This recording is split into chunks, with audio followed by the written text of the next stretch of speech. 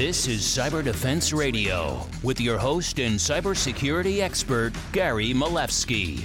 Gary brings to you another globally recognized cybersecurity executive in the hot seat today. And I'm really excited today to have Peter Morgan, the president and co-founder of Phylum, Phylum.io, the software supply chain cybersecurity company, sitting in my hot seat today. Peter, welcome. Thanks so much for having me, Gary. Now, you and I were talking about source code. This is exciting to me because everything we run has some software in it. You know, the Internet of Things, the LG refrigerator that might be used as a blood bank in a hospital, now Amtrak's train scheduling engine and moving tracks, the electric grid, you know, the water companies, from critical infrastructure to the Ring doorbell. Somebody wrote some code and they didn't want to write it all themselves, did they? That's correct. We've gotten into this space where open source has kind of permeated everything we touch.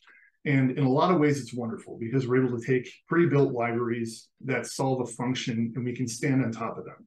But in that vein, you could say a lot of the software we're writing isn't just written, it's assembled. By using these Lego blocks of open source libraries, it allows us to move the needle on how fast we release software so much faster than it was in the past. Unfortunately, we're using these in ways that we didn't really predict before. And the dependency graph for a given piece of software has gotten to the point where it's extremely difficult for a human to actually reason about what it is they're relying on. So, Peter, you came up with something which reminds me of like looking at malware and coming up with the genetic code for the malware genome project that DARPA funded that's now commercialized. This code, how do you describe looking at code? You have a really cool way to look at it and ensure that we're putting together the right package. Well, first of all, we looked at the process of doing open source development and how open source packages are used together to create real software. And one of the major things we wanted to rely on here is all the advantages we have. Open source software is open. You can see the source code. In most cases, we can see the full development timeline, the history of that code since its inception, to different release points, to addition into package managers, etc. So we look back to the entire history of that source code base to understand what we call the code provenance. Where did it come from? Who are the people that worked on this together to build this project up into what it is? And we want to rely on those data points to discern what's happening to the source code as it evolves. So is this a author that jumped in that didn't have any sort of commit history background or doesn't have any other open source projects, and now they're making changes to significant elements of a package like parsers or other dependencies they're adding? There's a long history here of new committers jumping in and influencing a project in a way that later leads to security consequences such as malware additions or backdoors, etc. And a lot of companies will put together great products or solutions using tons of open sources, and then they write their own proprietary code, which most of them are using GitHub. Is this a high-risk maneuver to use all these sources to develop your products faster? And then even to build in GitHub, is that a place that we should worry about being under attack? I think we've moved past the threshold where we can kind of go back and not use open source anymore. The expectations of software development and product release have gotten to the point where we're stuck. And I don't want to oversell the risk, but if we're using untrusted code from strangers, what do you think? And that's really what open source software is. We want to hope that everyone is contributing in the best of intention, but that's not how the world works. And we know that's not how the cybersecurity world works. I'm just curious if can we grade, just like the FAIR Institute has a way to analyze risk and come up with numbers for the finance people to understand the cybersecurity dilemma and business risk tied into cybersecurity risk, which it's all the same nowadays. Right. Can we get a scoring out of Phylum? Can we say, okay, our score is getting better because we just got rid of a really bad package and it was 10% of the source code or 2%, but it opened up serious risk? You just predicted how our product works. So we look at what we call 5 domains of software supply chain risk: malicious code, software vulnerabilities, licenses, engineering risk, and author risk. And those 5 domains collect up into a package score, which is kind of like a credit score for open source packages. And this is, low value of 1 and a high value of 100. We want to drive organizations toward using software that's closer to that 100 mark. And our entire product is built on the premise of analyzing every bit of data we can find about these open source packages to derive conclusions about risk in each of those 5 domains, so we can guide people to making better decisions in the packages they choose and fixing existing problems with software they're relying on from the internet. That really makes software maturity measurable. That's the goal.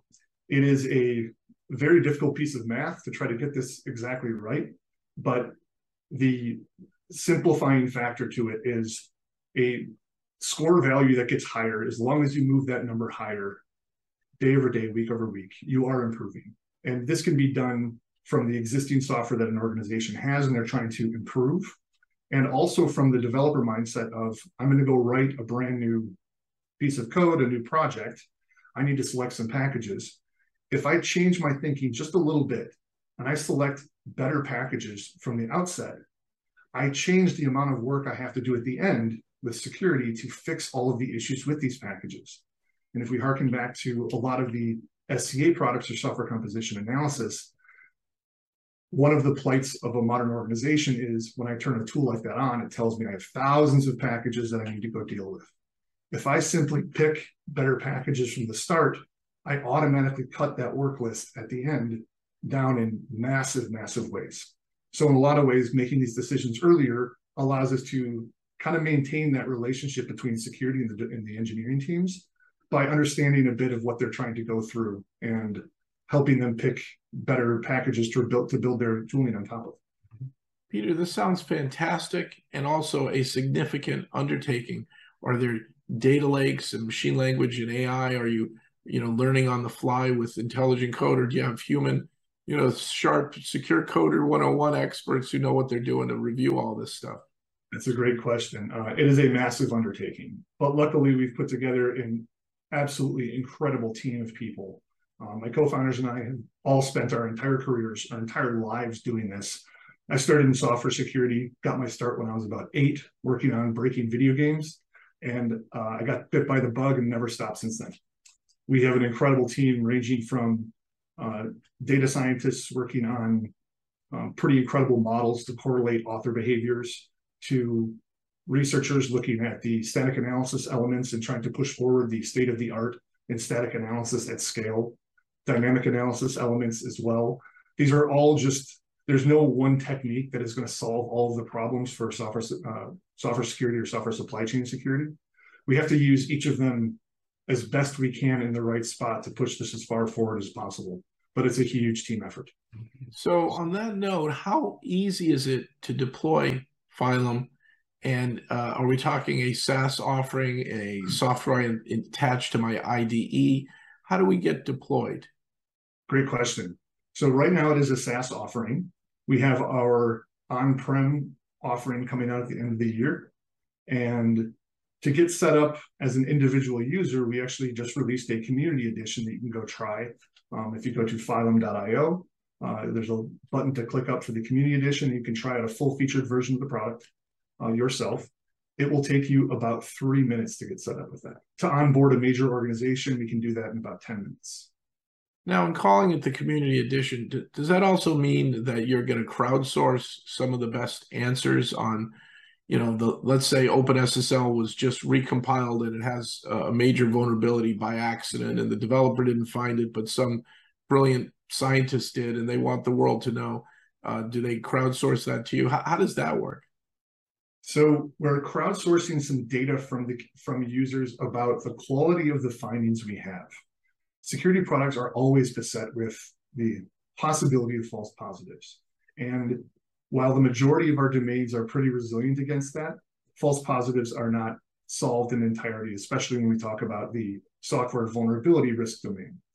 And we look to the understanding of the community to help us tune the models that we have for identifying the value of these findings and second guessing some of the things we might be wrong on. And beyond the community edition, Is there a enterprise version that an SMB that's, let's say, a mid-sized bank that wanted to hire their own developers to write their own mobile app, and they're grabbing every open source module they can, or does it have to be a critical infrastructure, really large company? Who's a fit for Phylum? We have individual contributor users on GitHub and GitLab that tend to write a lot of open source projects that are using this. We have extremely large financials. We have extremely large tech companies and anyone in between. We tried to build the product, I should say, to the target user. That is, anyone who writes software and uses open source code, especially in automation, can benefit from this. And to us, there's really not a major difference between an individual contributor user and a massive organization from the domain of everyone has source code stored in version control systems like GitHub or GitLab or Bitbucket, et cetera. And as they develop software, they want to run automated tests. They want to understand at the speed of development, what are these security issues that our developers are adding in.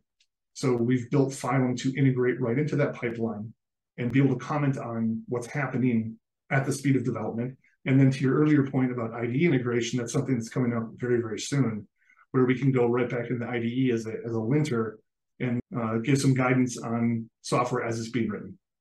Peter, that sounds awesome. Is there any tie-in to MITRE's CWE program or MITRE attack framework, anything like that?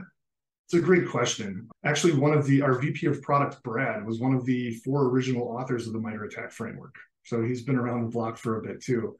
And we had a lot of in-depth discussions about how to relate this information to something like MITRE attack. There's no part in the attack framework that actually documents supply chain security issues. And I'll use an example to illustrate. We rely on packages from open source authors. Open source authors release these packages into package managers, and they have to identify themselves as a package manager. They use an email address to do that. So of all of the millions of open source authors, there's a percentage of them that use custom email domains. Of those custom email domains, there's a percentage of them that have expired, meaning as an attacker, I could go re-register that domain, re-register the email address, do a password reset, and now I take over control of that package. This affects tens of thousands of authors. There's nowhere in any of the attack frameworks, there really isn't a framework for software supply chain yet. We're building one right now to try to illustrate these concepts in a different light so we can kind of show the education bits on why this is so different than some of the other domains we've seen before. Peter, this sounds fantastic. And again, is this, you've got the community edition, you've got enterprise version. Is this sold direct? Is it through channel? Where should our viewers and listeners go if they're interested in deploying Phylum? We're selling direct, exploring some partnerships right now, but if they would love to contact us, they can reach out to me personally, pete@phylum.io, or any of our sales team at sales@phylum.io. We'd love to talk to everyone. We're learning a lot from our existing customers and how to grow and solve these challenges for different verticals as well. What a wonderful hot seat. Folks, Peter Morgan is the president and co-founder of PHYLUM, Phylum.io.